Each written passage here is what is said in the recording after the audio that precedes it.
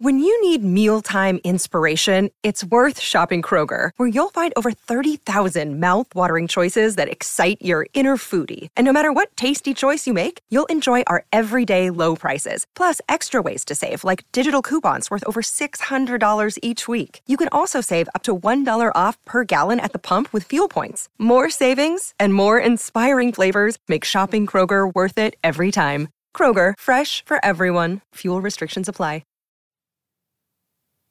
Chapter 8. The Last Night.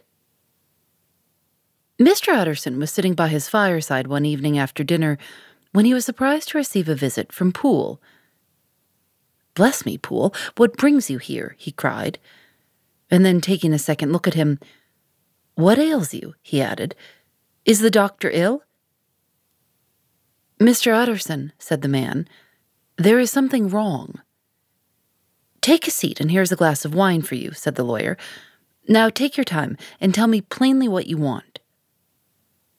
"You know the doctor's ways, sir," replied Poole, "and how he shuts himself up." "Well, he's shut up again in the cabinet, and I don't like it, sir. I wish I may die if I like it. Mr. Utterson, sir, I'm afraid." "Now, my good man," said the lawyer, "be explicit. What are you afraid of?" "I've been afraid for about a week," returned Poole, doggedly disregarding the question, "and I can bear it no more." The man's appearance amply bore out his words. His manner was altered for the worse, and except for the moment when he had first announced his terror, he had not once looked the lawyer in the face. Even now, he sat with the glass of wine untasted on his knee, and his eyes directed to a corner of the floor. "I can bear it no more," he repeated. "Come," said the lawyer, "I see you have some good reason, Poole. I see there is something seriously amiss. Try to tell me what it is." "I think there's been foul play," said Poole hoarsely. "Foul play?" cried the lawyer, a good deal frightened and rather inclined to be irritated in consequence. "What foul play? What does the man mean?" "I daren't say, sir," was the answer. "But will you come along with me and see for yourself?" Mr. Utterson's only answer was to rise and get his hat and greatcoat.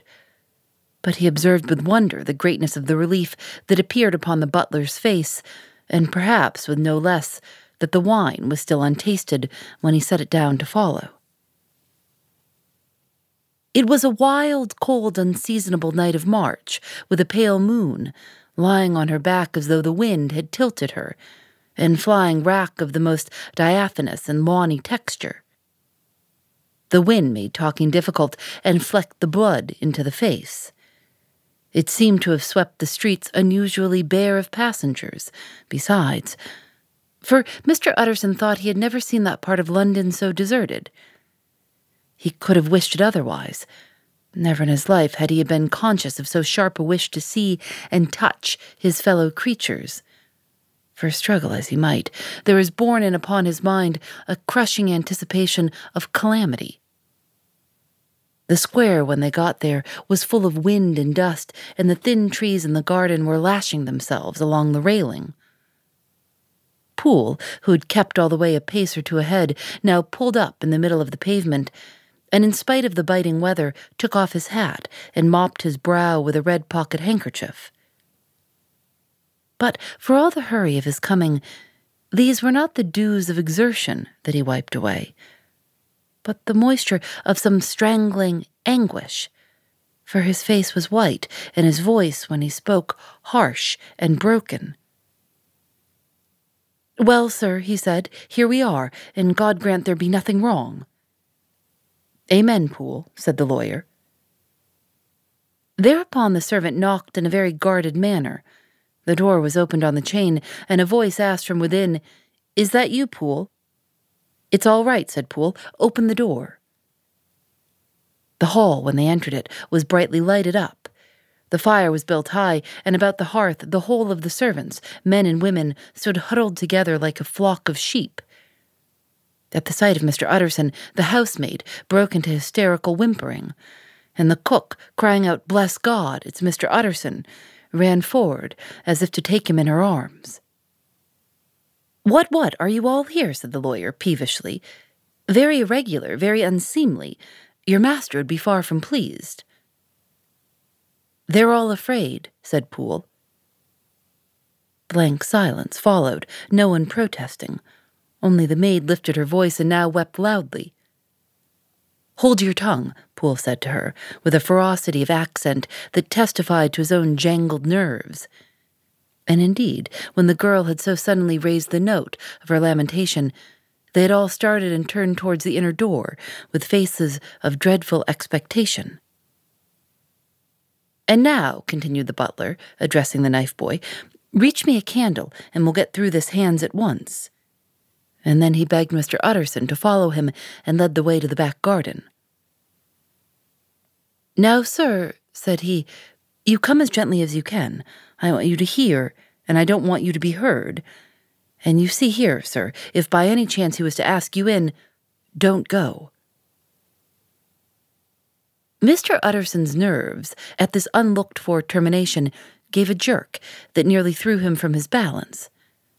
But he recollected his courage and followed the butler into the laboratory building through the surgical theater, with its lumber of crates and bottles to the foot of the stair. Here, Poole motioned him to stand on one side and listen, while he himself, setting down the candle and making a great and obvious call on his resolution, mounted the steps and knocked, with a somewhat uncertain hand, on the red baize of the cabinet door. "Mr. Utterson, sir, asking to see you," he called, and even as he did so, once more violently signed to the lawyer to give ear. A voice answered from within. "Tell him I cannot see anyone," it said complainingly. "Thank you, sir," said Poole, with a note of something like triumph in his voice, and taking up his candle, he led Mr. Utterson back across the yard and into the great kitchen, where the fire was out and the beetles were leaping on the floor. "Sir," he said, looking Mr. Utterson in the eyes, "was that my master's voice?" "It seems much changed," replied the lawyer, very pale, but giving look for look. "Changed? Well, yes, I think so," said the butler. "Have I been 20 years in this man's house to be deceived about his voice? No, sir. Master is made away with.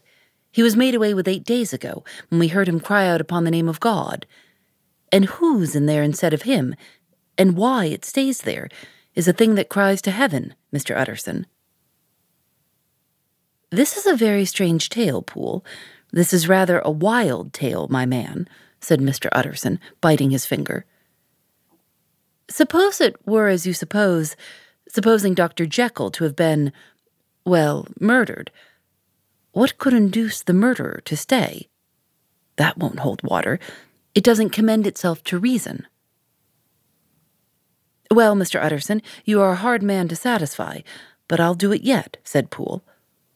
"All this last week, you must know, him or it, whatever it is that lives in that cabinet, has been crying night and day for some sort of medicine, and cannot get it to his mind.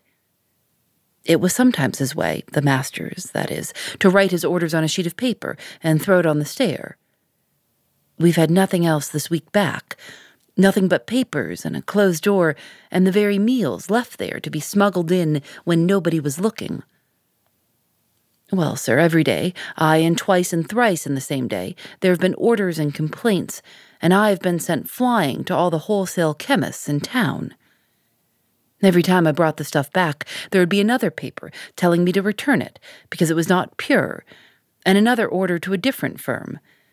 This drug is wanted bitter bad, sir, whatever for." "Have you any of these papers?" asked Mr. Utterson. Poole felt in his pocket and handed out a crumpled note, which the lawyer, bending nearer to the candle, carefully examined. Its contents ran thus: "Dr. Jekyll presents his compliments to Messrs. Maw. He assures them that their last sample is impure and quite useless for his present purpose. In the year 1800, Dr. J. purchased a somewhat large quantity from Mr. M. He now begs them to search with most sedulous care, and should any of the same quality be left, forward it to him at once. Expense is no consideration. The importance of this to Dr. J can hardly be exaggerated.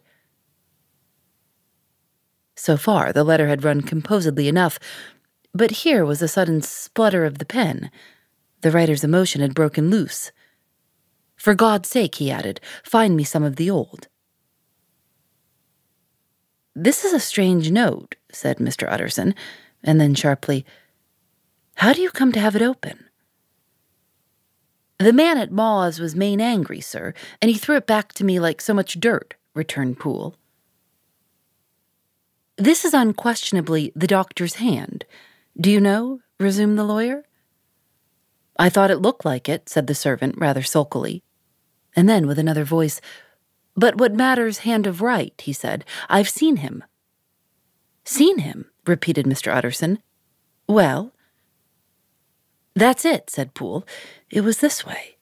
I came suddenly into the theater from the garden, and it seems he had slipped out to look for this drug or whatever it is, for the cabinet was open, and there he was at the far end of the room, digging among the crates. He looked up when I came in, gave a kind of cry, and whipped upstairs into the cabinet. It was but for 1 minute that I saw him, but the hair stood up upon my head like quills. Sir, if that was my master, why had he a mask upon his face? If it was my master, why did he cry out like a rat and run from me? I have served him long enough, and then—" The man paused and passed his hand over his face. "These are all very strange circumstances," said Mr. Utterson, "but I think I begin to see daylight. Your master, Poole, is plainly seized with one of those maladies that both torture and deform the sufferer. Hence, for aught I know, the alteration of his voice. Hence the mask and the avoidance of his friends. Hence his eagerness to find this drug by means of which the poor soul retains some hope of ultimate recovery. God grant that he be not deceived. There is my explanation. It is sad enough, Poole, aye, and appalling to consider, but it is plain and natural, hangs well together, and delivers us from all exorbitant alarms." "Sir," said the butler, turning to a sort of mottled pallor, "that thing was not my master, and there's the truth. My master," here he looked round him and began to whisper, "is a tall, fine build of a man, and this was more of a dwarf." Utterson attempted to protest. "Oh, sir," cried Poole, "do you think I do not know my master after 20 years? Do you think I do not know where his head comes to in the cabinet door, where I saw him every morning of my life? No, sir, that thing in the mask was never Dr. Jekyll. God knows what it was, but it was never Dr. Jekyll. And it is the belief of my heart that there was murder done." "Poole," replied the lawyer, "if you say that, it will become my duty to make certain. Much as I desire to spare your master's feelings, much as I am puzzled by this note which seems to prove him to be still alive, I shall consider it my duty to break in that door." "Ah, Mr. Utterson, that's talking," cried the butler. "And now comes the second question," resumed Utterson. "Who is going to do it?" "Why, you and me, sir," was the undaunted reply. "That's very well said," returned the lawyer, "and whatever comes of it, I shall make it my business to see you are no loser." "There's an axe in the theater," continued Poole, "and you might take the kitchen poker for yourself." The lawyer took that rude but weighty instrument into his hand and balanced it. "Do you know, Poole," he said, looking up, "that you and I are about to place ourselves in a position of some peril?" "You may say so, sir, indeed," returned the butler. "It is well, then, that we should be frank," said the other. "We both think more than we have said. Let us make a clean breast. This masked figure that you saw, did you recognize it?" "Well, sir, it went so quick, and the creature was so doubled up that I could hardly swear to that," was the answer. "But if you mean, was it Mr. Hyde?" "Why, yes, I think it was. You see, it was much of the same bigness, and it had the same quick, light way with it. And then who else could have got in by the laboratory door? You have not forgot, sir, that at the time of the murder he had still the key with him." But that's not all. I don't know, Mr. Utterson, if you ever met this Mr. Hyde. Yes, said the lawyer, I once spoke with him. Then you must know as well as the rest of us that there is something queer about that gentleman, something that gave a man a turn. I don't know rightly how to say it, sir, beyond this, that you felt in your marrow kind of cold and thin. I own I felt something of what you describe, said Mr. Utterson. Quite so, sir, returned Poole. Well, when that masked thing jumped from among the chemicals and whipped into the cabinet, it went down my spine like ice. Oh, I know it's not evidence, Mr. Utterson. I'm book-learned enough for that. But a man has his feelings, and I give you my Bible word, it was Mr. Hyde. Aye, aye, said the lawyer. My fears incline to the same point. Evil, I fear, founded. Evil was sure to come of that connection. Aye, truly, I believe you. I believe poor Harry is killed, and I believe his murderer, for what purpose, God alone can tell, is still lurking in his victim's room. Well, let our name be Vengeance. Call Bradshaw. The footman came at the summons, very white and nervous. Pull yourself together, Bradshaw, said the lawyer. This suspense, I know, is telling upon all of you, but it is now our intention to make an end of it. Poole here and I are going to force our way into the cabinet. If all is well, my shoulders are broad enough to bear the blame. Meanwhile, lest anything should really be amiss, or any malefactor seek to escape by the back, you and the boy must go round the corner with a pair of good sticks, and take your post at the laboratory door. We give you 10 minutes to get to your stations. As Bradshaw left, the lawyer looked at his watch. And now, Poole, let us get to ours, he said, and taking the poker under his arm, led the way into the yard. The scud had banked over the moon, and it was now quite dark. The wind, which only broke in puffs and draughts into that deep well of building, tossed the light of the candle to and fro about their steps, until they came into the shelter of the theatre, where they sat down silently to wait. London hummed solemnly all around, but nearer at hand the stillness was only broken by the sounds of a footfall moving to and fro along the cabinet floor. So it will walk all day, sir, whispered Poole. Aye, and the better part of the night. Only when a new sample comes from the chemist, there's a bit of a break. Ah, it's an ill conscience that's such an enemy to rest. Ah, sir, there's blood foully shed in every step of it. But hark again a little closer. Put your heart in your ears, Mr. Utterson, and tell me, is that the doctor's foot? The steps fell lightly and oddly with a certain swing, for all they went so slowly. It was different indeed from the heavy creaking tread of Henry Jekyll. Utterson sighed. Is there never anything else? He asked. Poole nodded. Once, he said, once I heard it weeping. Weeping? How that? Said the lawyer, conscious of a sudden chill of horror. Weeping like a woman or a lost soul, said the butler. I came away with that upon my heart, that I could have wept too. But now the 10 minutes drew to an end. Poole disinterred the axe from under a stack of packing straw. The candle was set upon the nearest table to light them to the attack, and they drew near with bated breath to where that patient was still going up and down in the quiet of the night. Jekyll, cried Utterson with a loud voice, I demand to see you. He paused a moment, but there came no reply. I gave you fair warning. Our suspicions are aroused, and I must and shall see you, he resumed.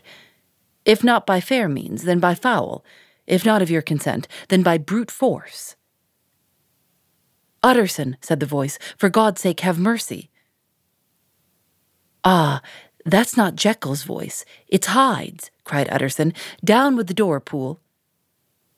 Poole swung the axe over his shoulder. The blow shook the building, and the red baize door leapt against the lock and hinges. A dismal screech, as of mere animal terror, rang from the cabinet. Up went the axe again, and again the panels crashed, and the frame bounded. 4 times the blow fell, but the wood was tough, and the fittings were of excellent workmanship, and it was not until the 5th that the lock burst and the wreck of the door fell inwards on the carpet. The besiegers, appalled by their own riot and the stillness that had succeeded, stood back a little and peered in. There lay the cabinet before their eyes in the quiet lamplight, a good fire glowing and chattering on the hearth, the kettle singing its thin strain, a drawer or two open, papers neatly set forth on the business table, and nearer the fire the things laid out for tea. The quietest room, you would have said, and, but for the glazed presses full of chemicals, the most commonplace that night in London. Right in the middle there lay the body of a man, sorely contorted and still twitching. They drew near on tiptoe, turned it on its back, and beheld the face of Edward Hyde. He was dressed in clothes far too large for him, clothes of the doctor's bigness. The cords of his face still moved with a semblance of life, but life was quite gone. And by the crushed vial in the hand and the strong smell of kernels that hung upon the air, Utterson knew that he was looking on the body of a self-destroyer. "We have come too late," he said sternly. "Whether to save or punish, Hyde has gone to his account, and it only remains for us to find the body of your master."